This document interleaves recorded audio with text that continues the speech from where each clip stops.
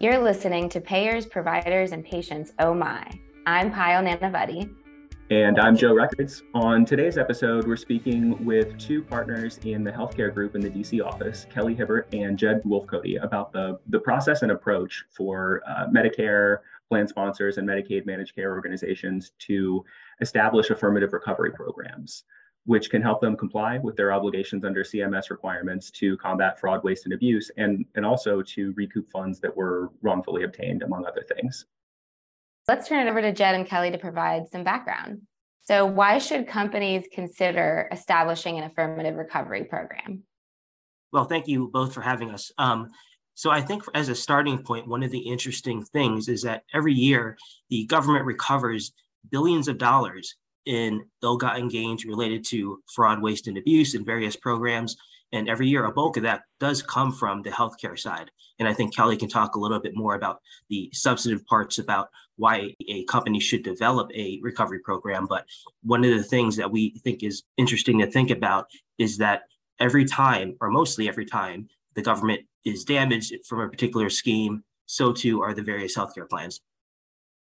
Thanks, Jed. And I echo the thanks to both of you for having us on today.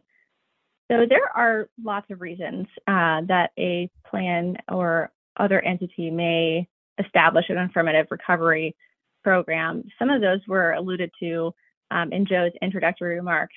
As Medicaid MCOs or Medicare sponsors, you are somewhat obligated in playing that key role in combating fraud, waste, and abuse, and that there are regulations and requirements that, again, obligate those entities to try to root out fraud, just as the DOJ does in their everyday fraud and abuse practice. DOJ released their annual statistics breaking down their fraud and abuse, their key TAM cases, all of the things related to their False Claims Act enforcement. And just as we've seen kind of through the last 10 years, really, the majority of the recoveries in 2022, I think it was $1.7 billion out of the $2.2 billion in recoveries came from the healthcare space. That included drug and medical device manufacturers, durable medical equipment, home health and managed care providers, hospitals, and so on. Great. So how does a company go about beginning to structure an affirmative recovery program? So I really think it starts with being able to access and understand the transaction data that these companies have in-house. One of the interesting trends that we're seeing in False Claims Act actions is that, historically speaking, a lot of the DOJ enforcement-related priorities and recoveries were instituted by what are called whistleblowers or qui tam relators. And back in 2014, that number was something like 70% of all FCA settlements or judgments were instituted by a whistleblower. And the remaining 30% were kind of the DOJ-initiated actions. Fast forward to 2021, and that number has essentially flipped to 70% of successful FCA actions being instituted or initiated by DOJ investigations, with the remaining 30% now being attributed to whistleblowers. And so what the DOJ has essentially done, working with its client agencies like CMS, for example, is being able to look at the CMS transaction data and understanding where there is anomalies, where there are claims that are potentially the result of fraud. And this is the same type of data that these large managed care organizations or health plans have in-house.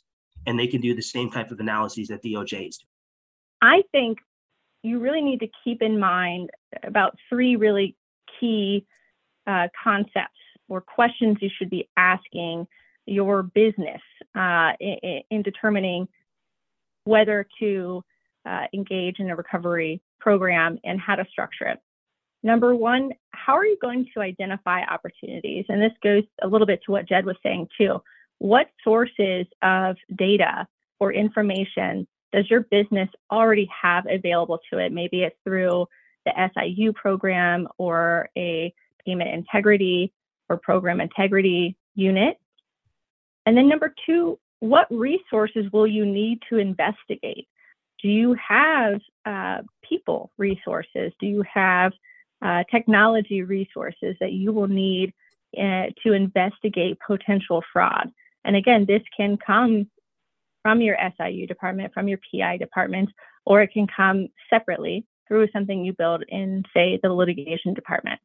And number three is, what resources will you need to support litigation? Can you support the pursuit of more than one opportunity at a time? And there's really no answer that's better than another answer.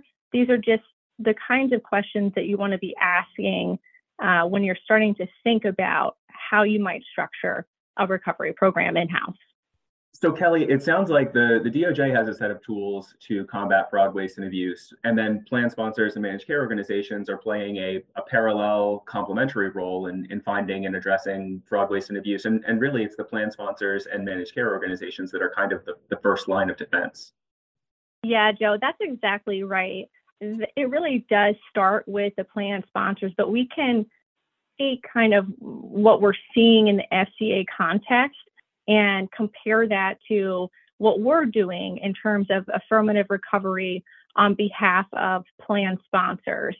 And that really means that we are protecting the interest of plan members by pursuing opportunities to recoup overpayments that result from any number of legal claims, whether that be fraud or breach of contract or other claims that we may pursue.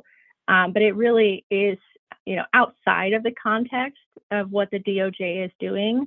But like you said, very much parallel, and we can see a lot of similarities between the types of cases that the government is looking at, the types of actions and conduct that the government is looking at, and what plan sponsors should be looking at in terms of a recovery program. And in terms of the why, I just want to pick up on something that Kelly said earlier in terms of protecting the interest of plan members, because I think that's a really important aspect of healthcare recovery. And to me, that includes health, safety costs, all of the things that I think are incredibly important to the plan members. But in addition to that, I think there's a good corporate citizenship angle to creating a healthcare recovery program as well. And I think, as Joe mentioned, the plan sponsors and Medicare, Medicaid, managed care organizations really are the first line of defense against fraud, waste, and abuse. And so there's an aspect to it of really protecting the integrity of the Medicare and Medicaid programs. One thing to keep in mind is that recovery programs come in various shapes and sizes, and that no one shape fits all. The recovery program, in terms of what you're thinking about building, it can and should be an arm of and supplement to your existing litigation team, whether that's one person or many. And smaller programs can exist. They may rely more heavily on outside counsel to identify, investigate, and litigate claims, but they do exist and they can exist. Larger programs, on the other hand, may be able to leverage robust SIU or PI programs to internally identify opportunities. But just going back to what I said earlier, there's no right answer, and there are opportunities for all programs of all shapes and sizes. Thanks, Kelly. You raise a good point there. So I just want to bring it back to Jed and ask if you could talk to us a little bit about how both in-house counsel and outside counsel work together to not only develop their affirmative healthcare recovery programs, but also to manage those programs. Absolutely. And we really do view it as a partnership in terms of our working with healthcare plans to identify, investigate, and potentially bring affirmative healthcare recovery matters. And starting from the in-house perspective, to us, the in-house counsel plays a huge role in developing these types of programs. They coordinate with the business folks. One of the things that we think is particularly important is, obviously getting business buy-in to investigating and spending time and resources in terms of trying to find out what opportunities are available, and then coordinating with outside counsel as well. And so for us, what we really try to do is partner with our in-house colleagues And what we try to do is survey the landscape of potential causes of action, of potential fraud, and bring that to our in-house counterparts who can then investigate and figure out whether this is a viable cause of action or to the extent that their plan is potentially damaged. That's right, Jed. I think one thing to keep in mind is that outside counsel can and should be used as a resource in every step of your recovery program. And the degrees of reliance will really depend on your program's needs, like we talked about before. But outside counsel can help anticipate needs, identify opportunities, investigate claims, or perform merits and damages analysis before you even decide to pursue an opportunity in the recovery space. And partnering with outside counsel really has great benefits. One of those is that you're outsourcing time and effort needed to investigate and to litigate those claims. You also share risk through various fee arrangements. They could be contingency or something else, but it allows the business side to share in that risk of pursuing that opportunity.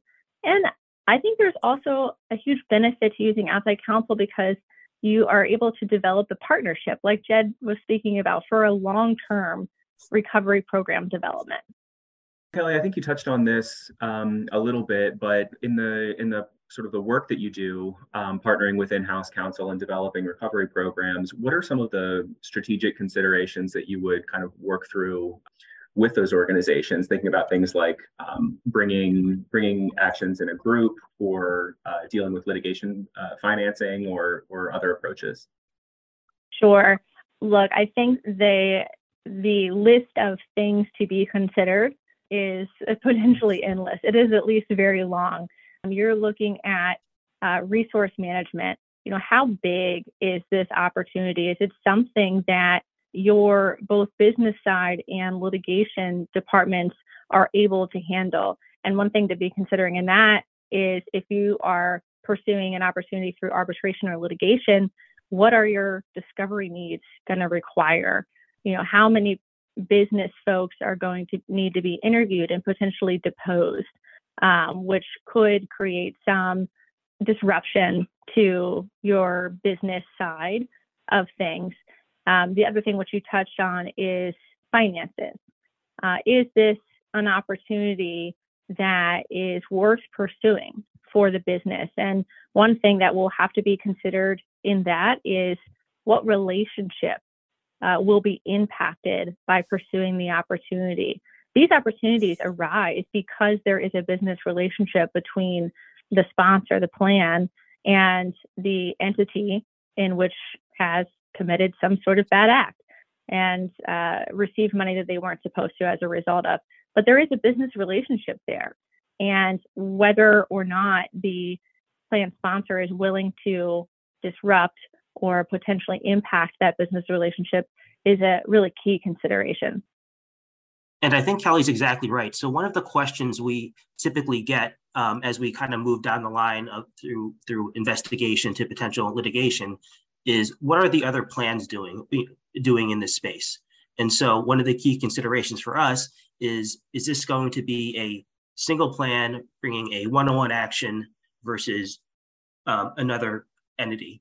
Or is this going to be a group of plans filing some type of group action against either a single defendant or a group of defendants? And there's lots of considerations that go into that, but that's always something that the plans ask us in terms of what does the overall landscape look like? Thanks, Jed. Yeah, and let's talk a little bit more about group recovery actions, because there is a lot of strategic consideration that goes into the decision whether to file as a group versus whether to file in individual actions. And there's pros and cons to both approaches. One of the pros is really related to cost sharing. Even if outside counsel is absorbing costs in an affirmative recovery opportunity, it's beneficial to the group as a whole if those costs are not duplicative in nature. So there's not, 5 individual actions being pursued at the same time in 5 different jurisdictions, all duplicating costs across the board. It's nice to have those bound up together in order to make that more cost effective. There's also a reduced risk of inconsistency.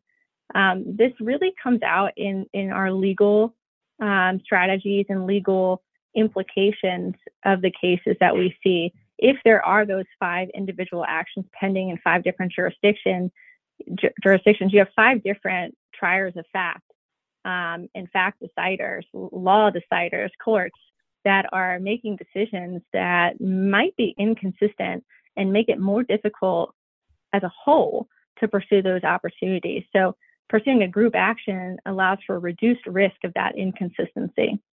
And finally, it's beneficial to have the ability to pool knowledge and experience if you are pursuing a group recovery action. It allows you to put together a lot of bright minds at a lot of different entities that can, again, help to drive strategy and pursue those opportunities for your entity. Jed, can you talk to us a little bit about litigation financing?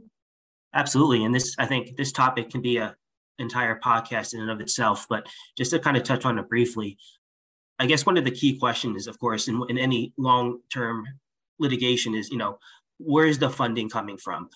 Sometimes, as we talked about earlier, there's a risk-sharing arrangement, a contingency arrangement between the law firm and the client. But the other potential avenue is what's called third-party litigation financing. And for those that aren't familiar with it, it's essentially a non-recourse funding option where a third party can finance part of the litigation. Again, non-recourse, so there's no obligation to pay the money back in the event that there's no recovery. But in return for that, the third party who's financing the claim is going to want or ask for something like a 2 times multiplier, a 3 times multiplier, sometimes even more. And so the money is incredibly expensive, but at the same time, it can either allow a law firm to potentially take on long, complex litigation matters at no cost to the client, while monetizing a portion of their attorney fees, costs, and expenses throughout the course of the litigation. Or secondly, a potential client who wants to monetize a portion of the recovery to come down the road in order to increase predictability. Well, Jed and Kelly, thanks so much for your insight here. Really appreciate you talking with us today. Thank you both. Payers, Providers, and Patients Oh My is a podcast brought to you by Kroll & Mooring LLP. You can find more information at kroll.com/healthcarepodcast.